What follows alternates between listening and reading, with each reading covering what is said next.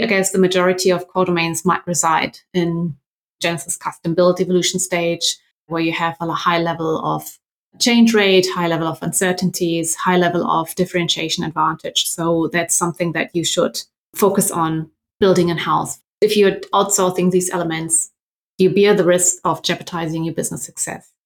There were some companies who did that and they failed. Well, hello, everybody, and welcome back to the Boundaryless Conversations podcast. On this podcast, we meet with pioneers, thinkers, and doers, and we talk about the future of business models, organizations, markets, and society in our rapidly changing world. Today, I'm joined by Susanne Kaiser, who is an independent tech consultant from Germany with more than 20 years experience in software development industry. She has been doing some incredible novel and seminar work in putting together a lot of useful techniques and practices that exist in this liminal space between how we organize and the artifacts we create, especially with software-based products. Hi, Susanne. It's truly a great pleasure to have you here. Thank you so much for having me. Hi, Simon.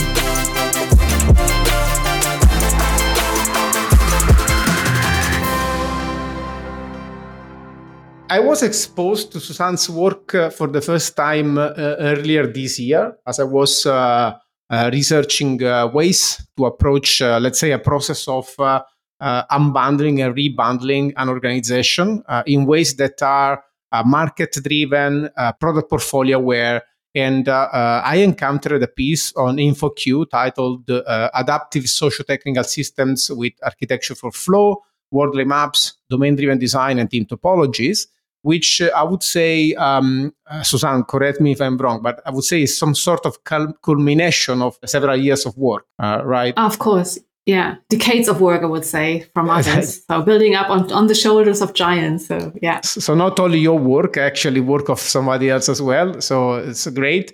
And I believe that there is also a book coming up, if I'm right. Exactly. Still in the process, in the review process, but it's hopefully going to be published. You can pre-order on Amazon, by the way, and also in other places, I guess. Let's say that your work is really embodying some kind of coalescing that we are seeing of these three key elements when we speak about organizing. So first of all, organizations are becoming more product-centric. For example, the importance of understanding product differentiation and portfolio management and so on. Software is hitting the world. So a lot of the work we do as companies now is actually software. And evolution is also becoming faster and faster, right? The world is changing faster. So world mapping is a very good technique to understand evolution, and evolution is accelerating. So we have to understand it. We need to acknowledge that there is, as we discussed, an inherent challenge in explaining your work without visuals, but we'll try.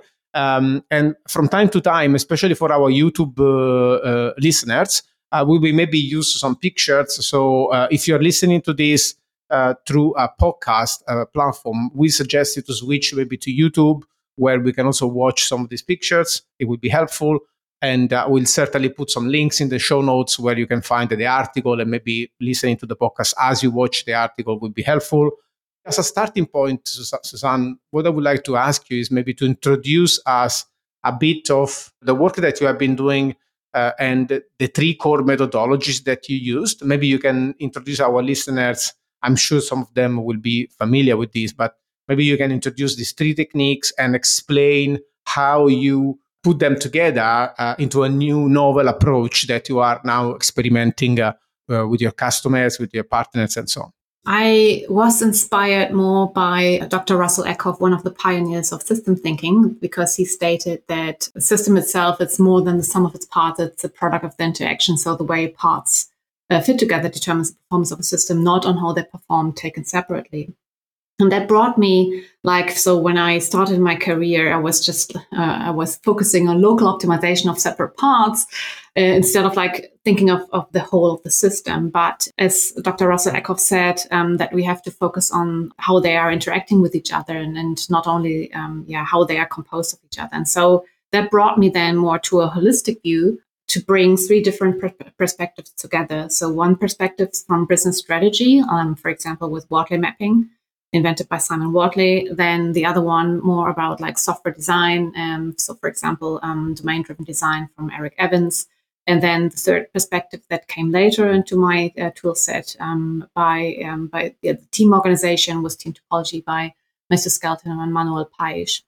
So, and I like to bring this tool set together as a holistic approach in order to build adaptive socio-technical systems that are optimized for fast flow of change, so that then can respond to changes quickly in our ever-changing environment, where we have to equip ourselves or equip organization to absorb changes gracefully, so that they do not get overrun by their competitors. Instead, they can act ahead of their competitors, and also to try to figure out what future opportunities come up, and in terms of like combining these three perspectives together, and where also to strategically invest in most. So, for example, we try to focus our strategic investment on our core domain, which provides competitive advantage, instead of like reinventing the wheel or custom building commodities that are not core to our business. So then we also, it's all combined together. And also from Conway's Law, we know that the communication structure in your organization has a huge impact on your software design later on. And so also like how the teams are split, how they're interacting with each other, then also resembles in your software architecture and your software design later on as well. So from my perspective, bringing business strategy with Wardley mapping, software design with domain-driven design, and team organization with team topologies together is for me a great tool set to equip an organization for fast flow of change, and also enable organization to incorporate fast feedback as well. So if I can try to provide our listeners with some kind of navigating map. When we look into your work and we see these three big pieces, the first piece, you told me, for example, you always start with Wordley mapping, and it feels like you have to start with setting up the situational awareness, right? So first step, situational awareness. For who are we building? What is the context around our company? How are things evolving around our companies? Then you move into domain-driven design, which is, for me at least, it's a lot about what are we building. So what is the ontology of the things that we are building?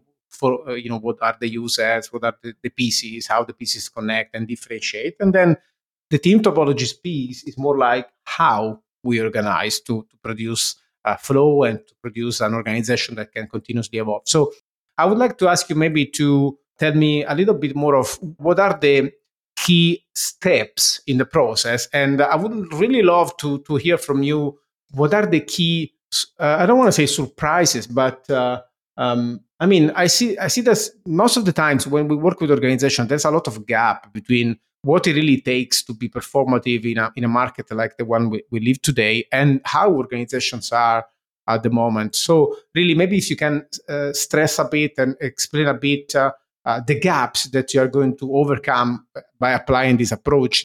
So I guess one of the greatest benefit is in this approach.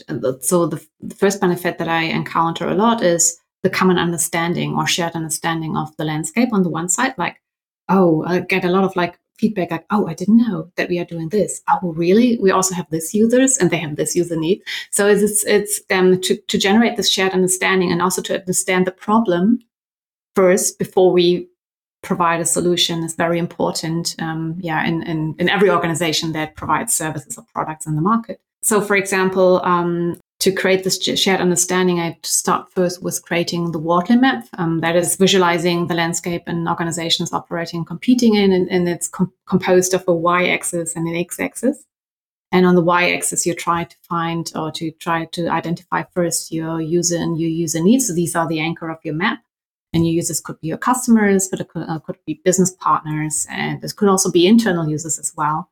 And you can also generate different Wardley maps in your organization. It does not have to be just one. It could, for example, be one Wardley map for one user, or even one Wardley map for one user need. So it depends on your context. And I usually start with like, okay, let's collect all users that you have that are using your services currently. And then also switch to the internal perspective as well for your internal products. So just like collect all the users first. So I don't restrict it. And in first conversation, oh, we only have one user. So before we start this workshop, when we bring all together, then a lot of new users come up that others were not aware of. And I guess there's like, oh yeah, we also have this users. And then I scope the Wortley map or the first Wortley map. It's an iterative process. So it's not perfect. It's not like it's just an abstraction. And you can start with picking just one user, for example, and then, okay, what are their user needs? You can follow a user journey if you want to. And the users and the user need that are representing then the problem domain. Later, when we come to domain-driven design, it's like, okay, what is the subject area for which we build a product for or service for? And then from there, like after each of them like have understood the problem itself and what we try to solve, then we can go into the solution space, and that's where we come to the value chain on the y-axis. So what components are necessary to fulfill the user needs directly or indirectly. So it's a chain of dependencies or a chain of dependent components.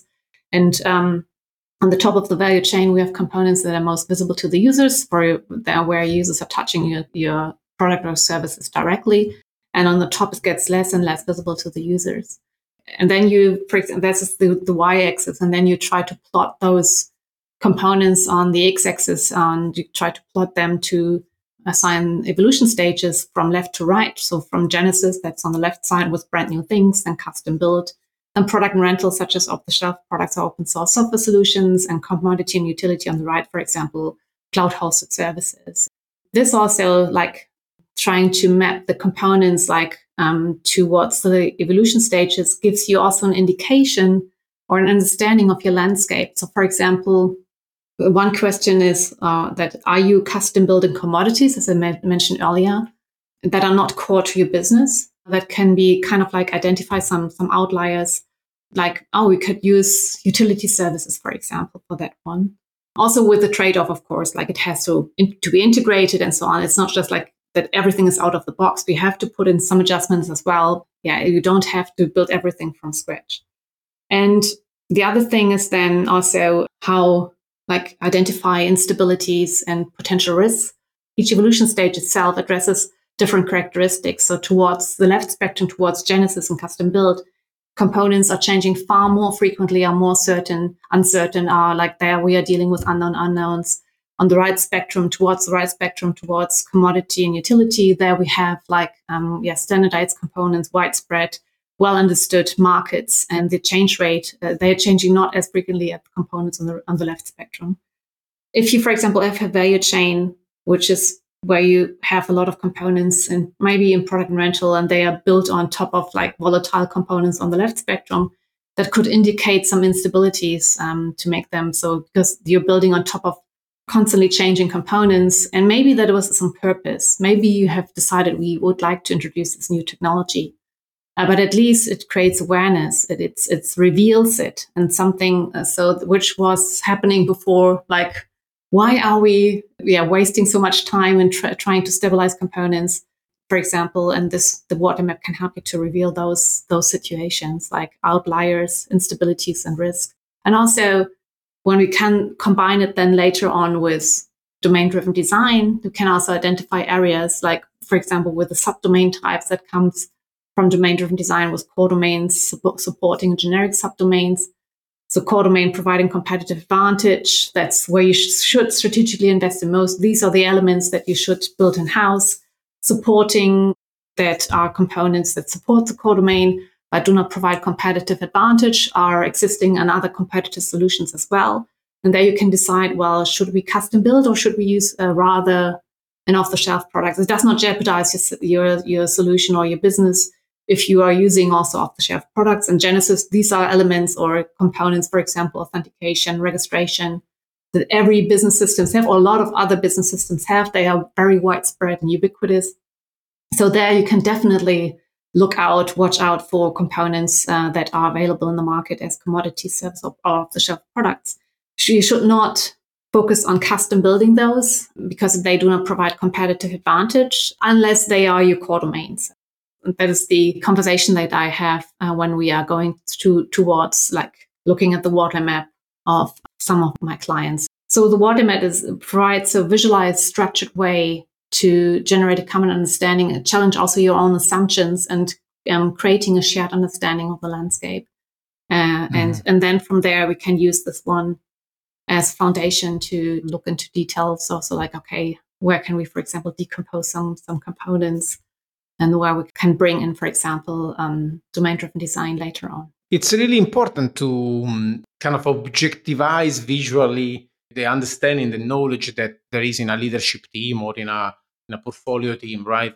Definitely. So it is, because it definitely helps you to detach personal preferences from the conversation, because you bring this on the Worldly map. If you then decide, okay, we would like to custom build this component, you can then run into a trade-off analysis, like, okay, what does it bring us?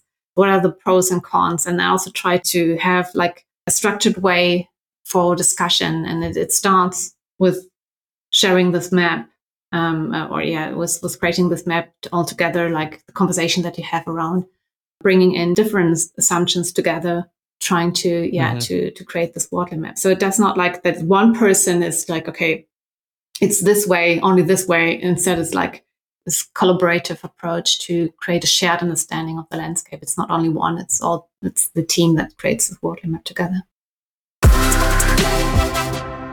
Worldly map gives you a lot of understanding in terms of what is the value that the user perceives, what is the stage of evolution of certain components. And I think lots of organizations fail to understand, at least this is my experience, that the products they create, the services they create, exist in a competitive environment.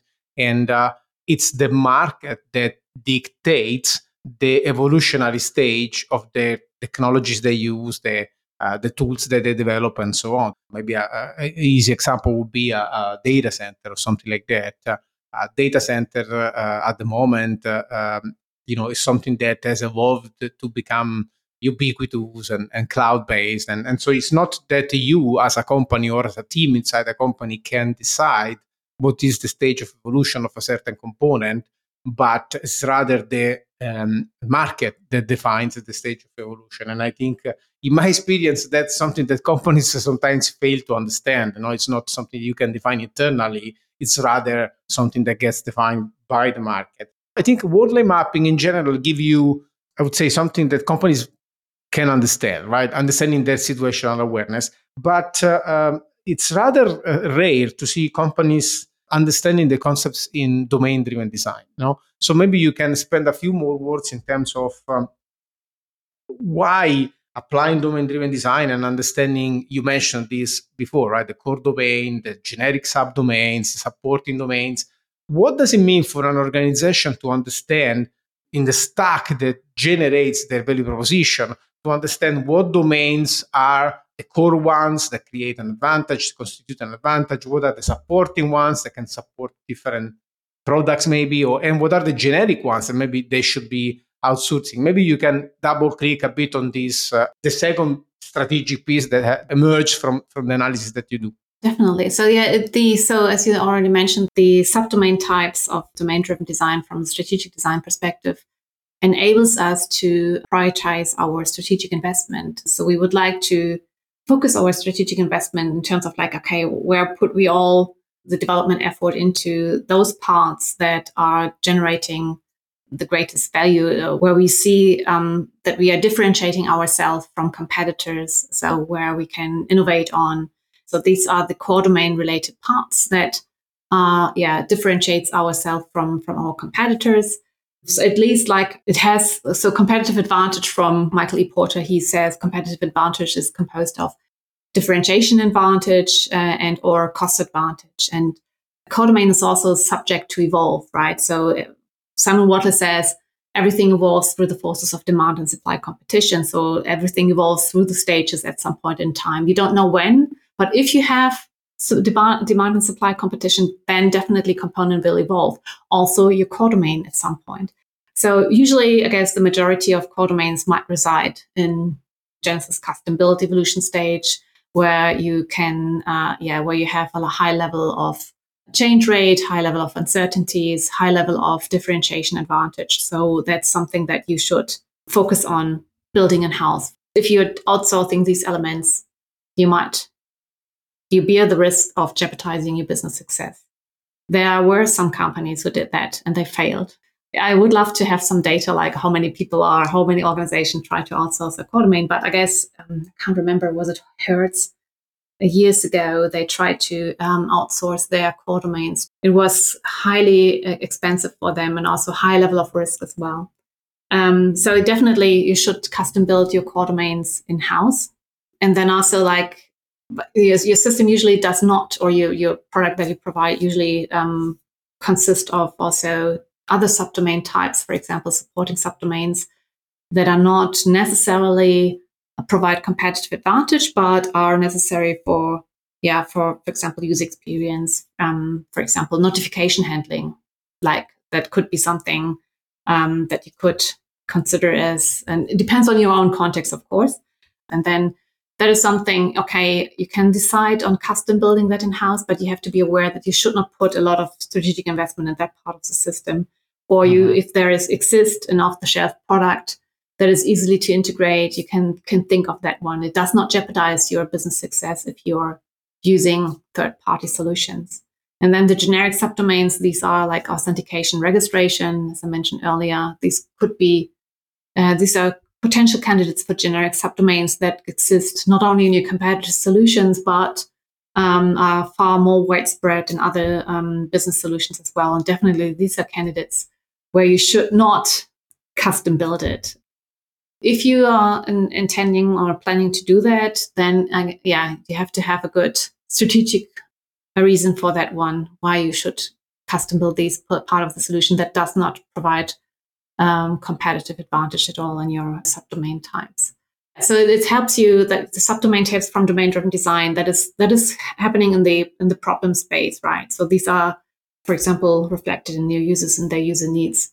Then you can also switch to the solution space of strategic design, of domain-driven design, and that's where we then try to identify boundaries that encapsulate domain models that represent a particular business logic, a specific part of your system. And the bounded context helps to enforce modularity and high cohesion in the bounded context itself, related business behavior that should sit together. So whenever you change a specific business behavior, that you need to change it only in one part of the system. These bounded contexts on the other side can be good candidates for suitable team boundaries for streamlined teams. And that's where we switch then to the team organization and try to go into identify suitable team boundaries, what teams, and also in order to establish clear ownership boundaries so that we don't have shared responsibilities, like one component shared by multiple teams. That is usually not a good idea, because then you diffuse the ownership. Instead, that one bounded context should be owned by one team only. However, one team can own several bounded contexts. It depends then on their team cognitive load, how many bounded contexts they can own. So domain-driven design, to summarize, is on one side helps you to prioritize your strategic investment, what to build in-house, where to make build, buy, or outsource decisions, together combined with a water map.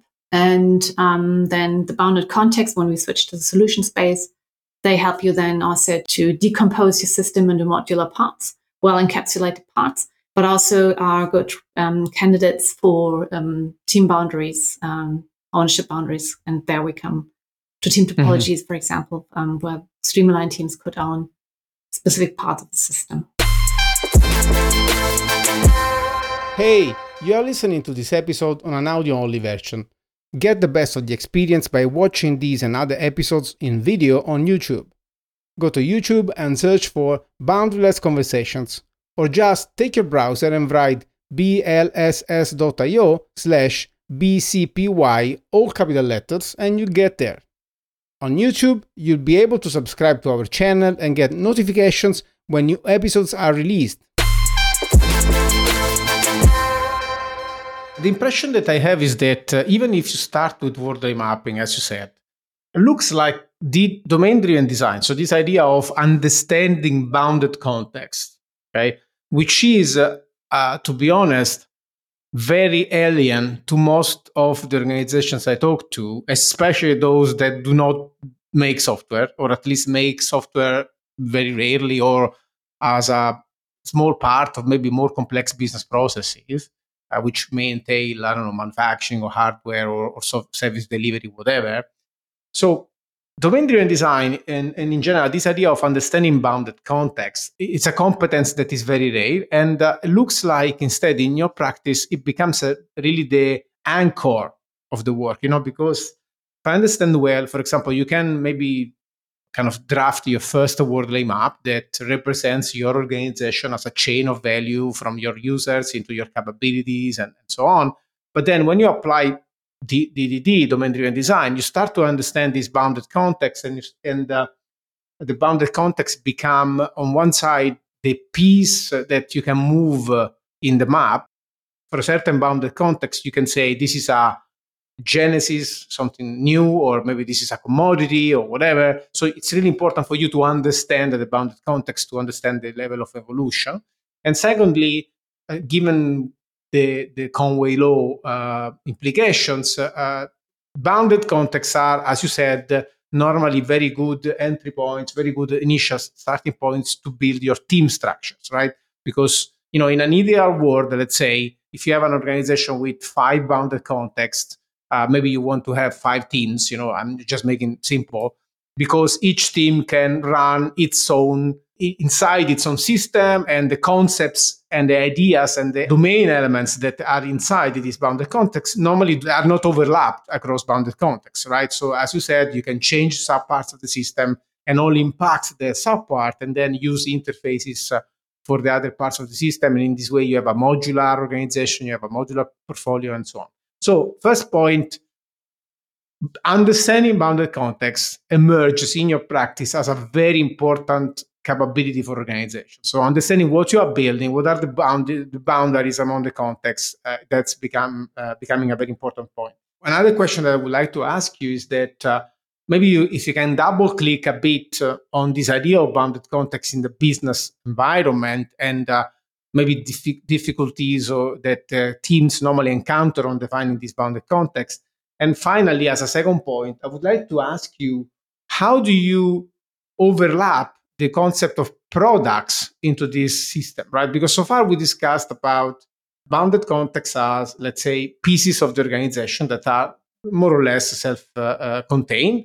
Then we discussed about teams, but we never discussed about products. And normally in our practice, a lot of the work we do is about product-centric organizations. And when we think about a product, we tend to consider a P&L, so something you can sell, something that can produce revenues, has some cost, and so on.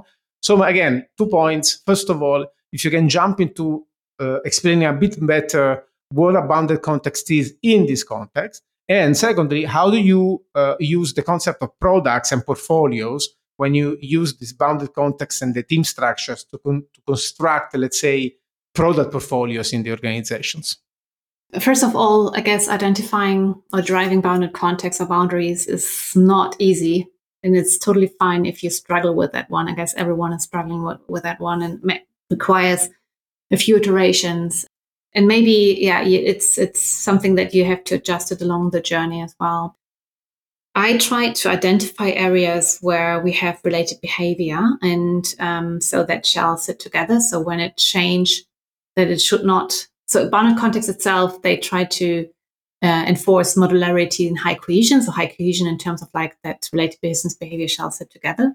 But also they try to minimize tight change coupling. So whenever you introduce a change, because the overarching goal is to optimize our system for a fast flow of change. So when we introduce a change, for example, of a specific behavior, that this behavior is encapsulated in a specific part.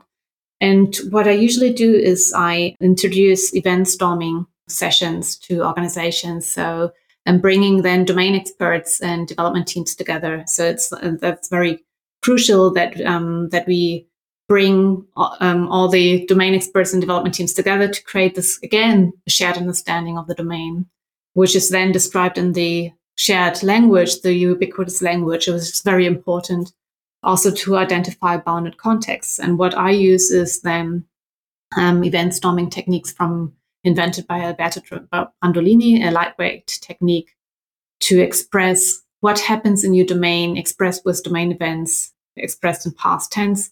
You have color-coded sticky notes where you bring them, start usually with, okay, express what happens in your domain with domain events, for example, order placed or user registered or a session proposal submitted or something like that. So you try to avoid CRUD terminology, create, read, update, delete, because sometimes it's encapsulate more than just like create, read, update, and delete. It's more usually in a create or update.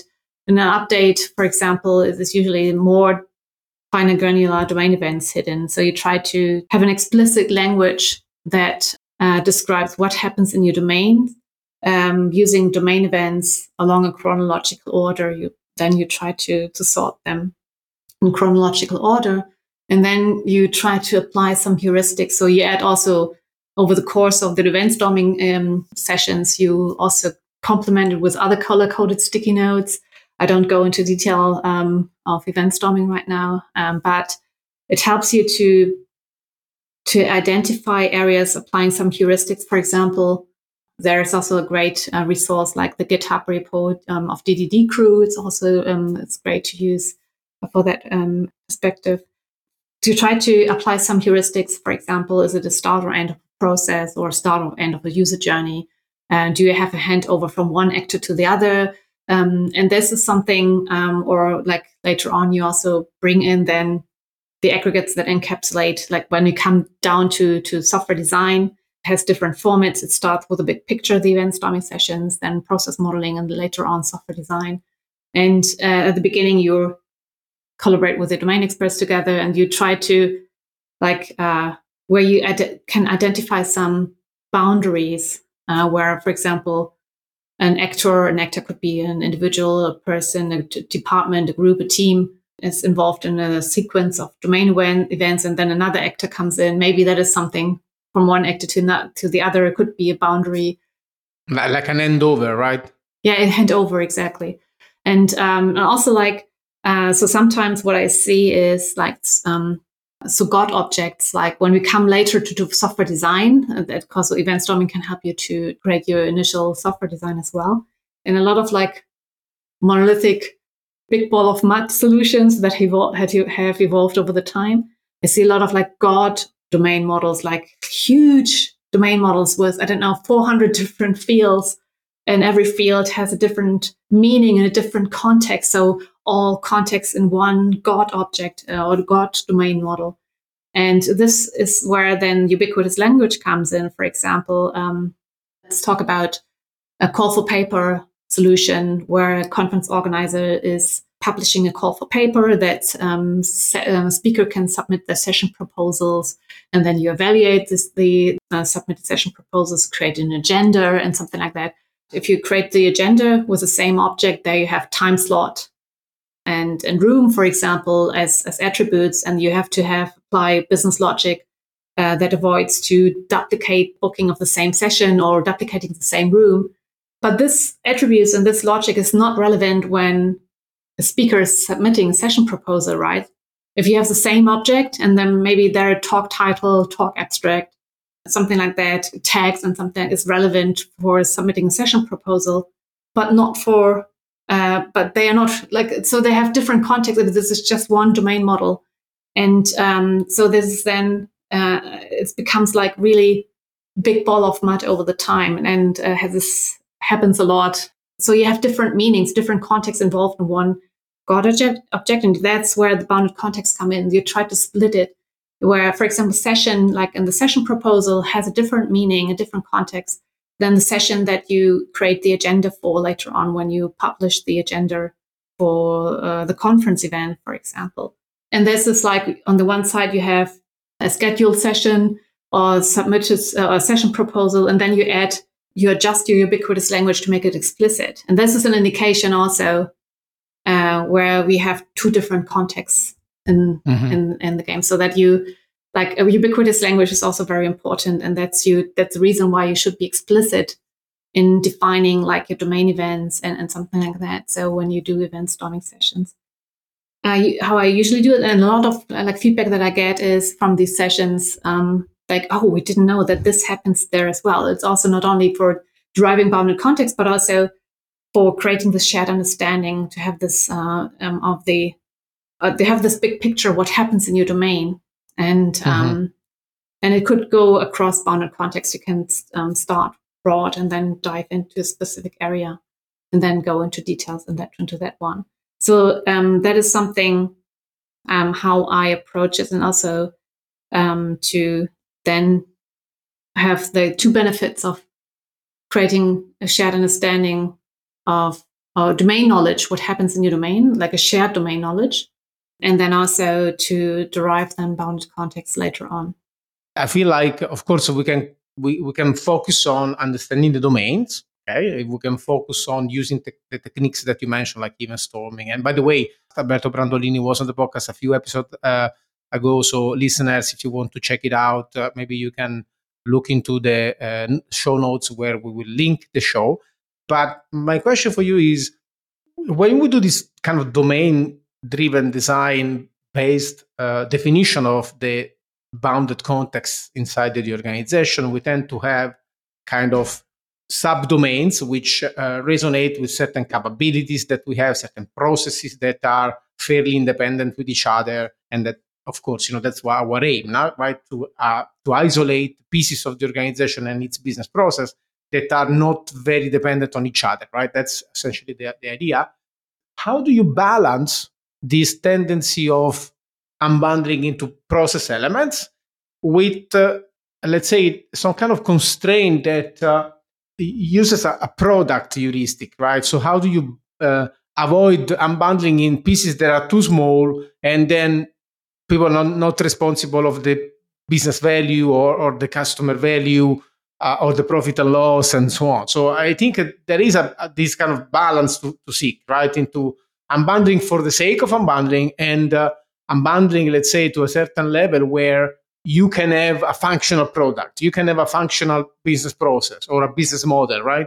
Yeah, so definitely, I guess you have to relate your bounded context also in the context of others. And as you said, like if you're too fine granular, I guess it could happen. So it's I guess to avoid, sometimes it's like that you unbundle tiny pieces, and what is the side effect? Like, for example, in Neil Ford and Mark Richardson, they talked in Software Architecture, the hard part, about disintegrators, like how to decompose your system into modular. So there's service functionality that is good, for example, or functionality in general, that could be a bounded context, but also like volatility, some other aspects as well that they put in for like disintegrator, like when to decompose your system into smaller parts. But they were also talking about integrators, when it makes sense to bring them back together.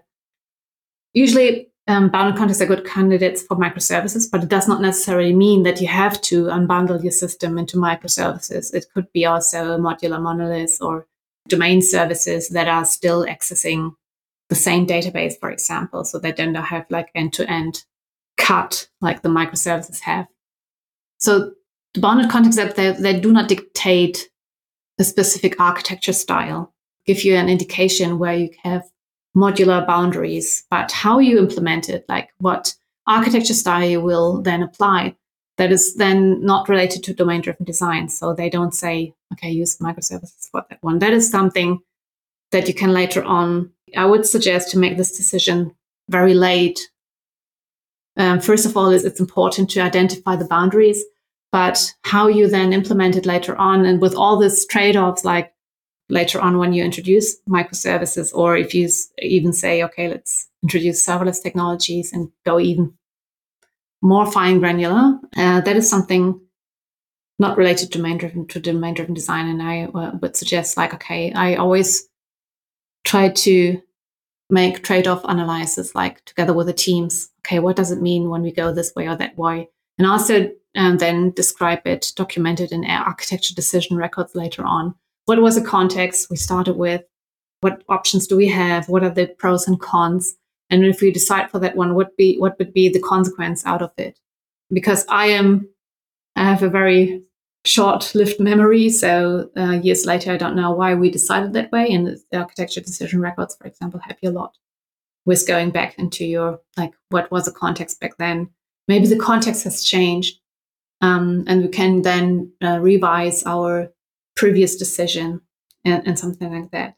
And maybe there is also, maybe that was too fine granular back then. So, and maybe it's now where it's like, now we have to experience some struggles. We used microservices with its own data storage and decomposed everything from front end to business logic to data storage. And we identify some areas where they should go together again and integrate them back again. So that could happen. I would say that is something to decide how you implement it, also to do like a trade-off analysis later on. To identify a module, or like by bound context, it could be like a package structure or something like that. But how you implement it, this could be complemented with trade-off analysis. That's really interesting. And forgive me if I ask you again, who was the one you were referring to with this concept of integrators and disintegrators? That was Neil Ford and Mark Richardson, Software Architecture, The Hard Parts. So they have published 2 books, Software Architecture, The Hard Parts, and The Fundamentals of Software Architecture. I don't know exactly which one which had the integrators and disintegrators, but this was more from the software architecture point of view. Let's try to recap. Now, you use bounded context to understand the boundaries of the pieces of the organization, let's say the modules of the organization. Then you understand their, it's an iterative process, but then you understand their evolutionary stage. You start making considerations on what's a competitive advantage, what is something that maybe is not a competitive advantage, but enables a lot of our capabilities, so we want to make it our own. And then also, what are the commodities that we shouldn't be building, but rather buy from the market? So it's a very powerful strategic awareness, a strategic understanding of your company. Then you have the team topologies part that is one possible way to map this context, this bounded context, into type of teams. So I would say when you say stream-aligned teams, for our listeners, it's just a clarification to say a team that can basically perform a certain long-term development of a piece of a system. Essentially, it can have its own ownership.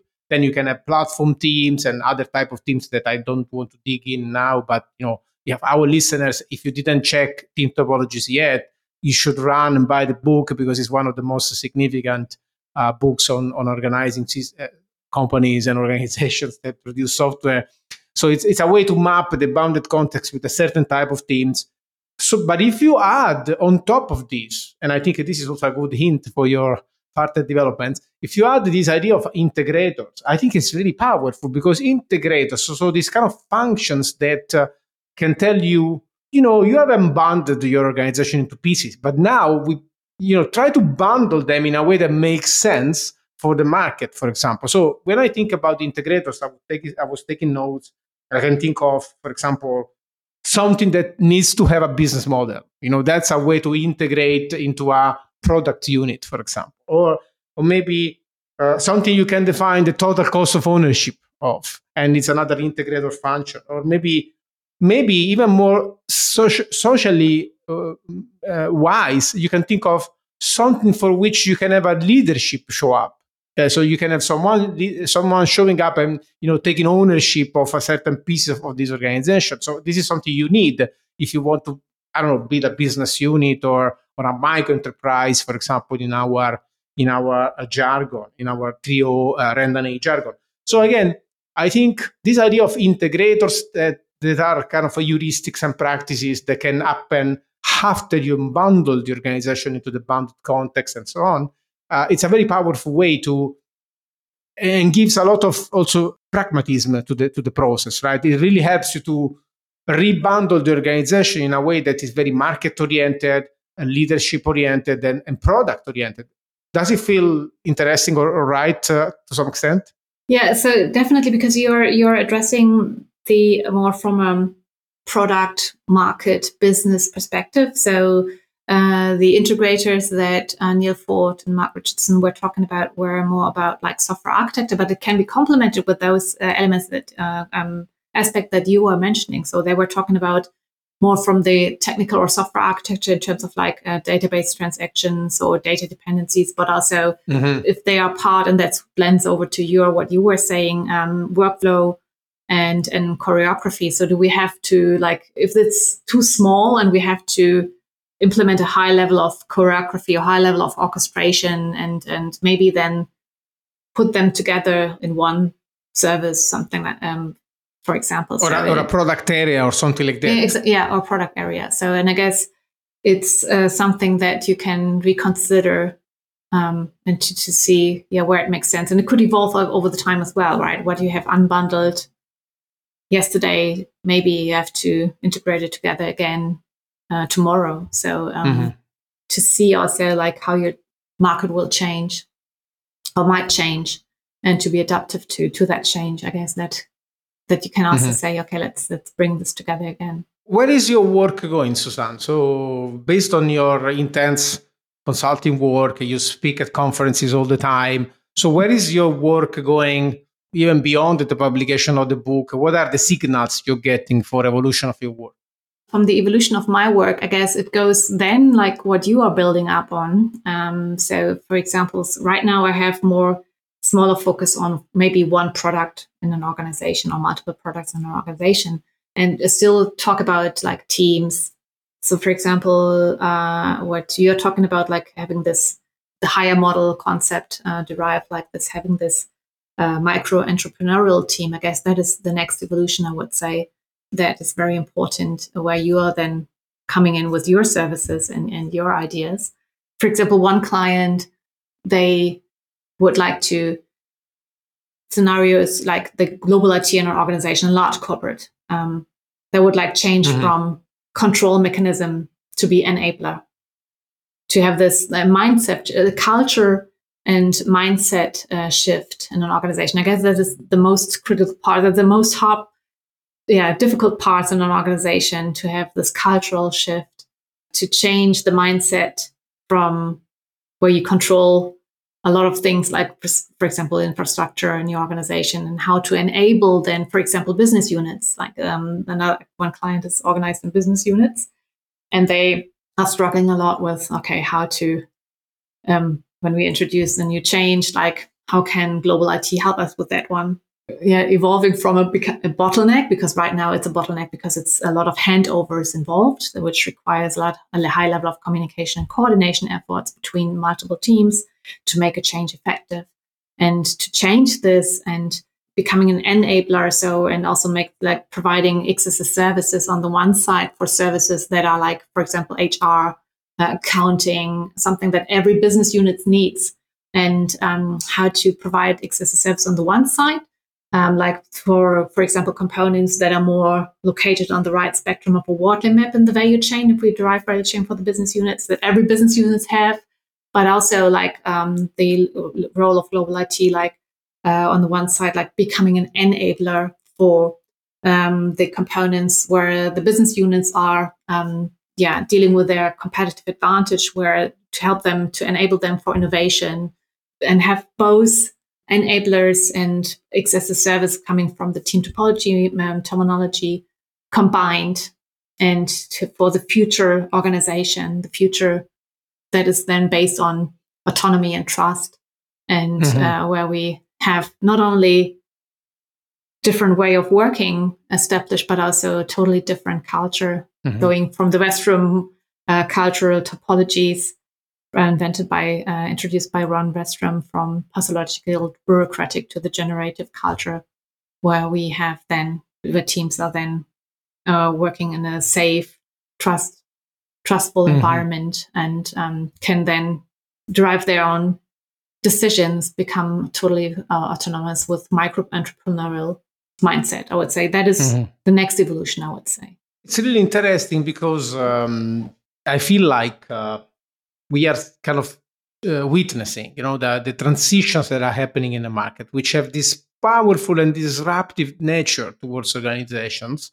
And these new techniques like yours or our work with Friend.A and Trio and whatever are really emerging as a way for us to figure out what's the meaning of organizations in a digitally transformed, very easy to recombine, very low transaction cost market, right? So we were used to the bureaucracy as a way to maintain, let's say, the meaning of an organization. And now that things have changed, it's much more easy to recombine, much more easy to interoperate, to communicate, and so on. What's the real functional meaning of the organization? And I think we are really grappling with these questions in novel ways, and probably from your work and maybe from our work as well, we will have a new kind of theory of organizing that fits with the dynamics and the landscape of the 21st century. So really great work. Susanne, can you just share with us, maybe in the last bit, a couple of breadcrumbs that you want to leave to the audience to dig more into things that you believe are very fundamental for them to check and understand? Yeah, definitely. So it's I would love to share also the books that have impacted me. I mean, a lot of books have impacted me, but I guess we have only limited amount of time. But of course, diving into, for example, domain-driven design, I can highly recommend. For example, Vladek Kononov has published his book, Learning Domain-Driven Design. Also Vaughan Vernon with distilling domain-driven design or implementing domain-driven design. And also Eric Evans' Blue Bible of domain-driven design. That is something I would recommend to read later because it took me 4 times to go through it. So it's a good, that is the work you have to read. But I would suggest to start with the other books and then go into that book, for example. And then, of course, Team Topology, as you also mentioned, is very highly recommended, and also all the materials that they have on their website, including the Academy, short video courses, online courses that you can participate in. Then, of course, like Wortley mapping. So Simon Wortley has also published his book under the Creative Commons license, so it's for free. He was so generous to publish it for free for every one of us. But also, I highly recommend also going into the material that Ben Mosier, one of the Wortley mapping advocates, has published on learnwortleymapping.com. It's also great material that you can dive into. Currently, I'm reading several books in parallel, to be honest. I read about corporate rebels, which I love like a lot, about micro-entrepreneurial teams, also a little bit going into the higher model. I really like that one. And and then the other one is Sooner, Safer, Happier from John Smart. Mm-hmm. And so they are trying now to go also more into the product development books as well. So that is something that I am exploring next. And happy to get some useful resources from you or others as well. So happy to share also your recommendation, or go receiving recommendation from you as well. So these are just like few bits I can highly recommend. Thank you so much. I mean, this is work that is foundational to our work as well. So it's really good to remind our listeners to check these bodies of work that you mentioned. It's really, really important. So I think we managed to have a very deep conversation, and probably for the listeners, we will kind of have to add a disclaimer that they have to be familiar with some of the topics that we discussed. But I think we really kind of broke some ground here and introduced some new ideas. So I'm really, really thankful for the conversation. I look forward to more collaborations, more sessions maybe, and that is something also that we're working on together with our friends Simon Wortley and Team Topology's team. So probably coming up later on for our listeners. So stay tuned. And Susanne, thank you so much. I hope you also enjoyed the conversation. Yeah, I enjoyed it a lot. Thank you so much for having me. It was a great conversation. Thank you so much. For our listeners, as always, and this time more than usual, because there's a lot of books and references that Susanne have mentioned during the conversation, don't forget to check the full show notes on our blog. If you go to boundaryless.io/resources/podcast, you will find the full transcript with the links, the notes, and everything. So check it out. And until we speak again, don't forget to think boundaryless.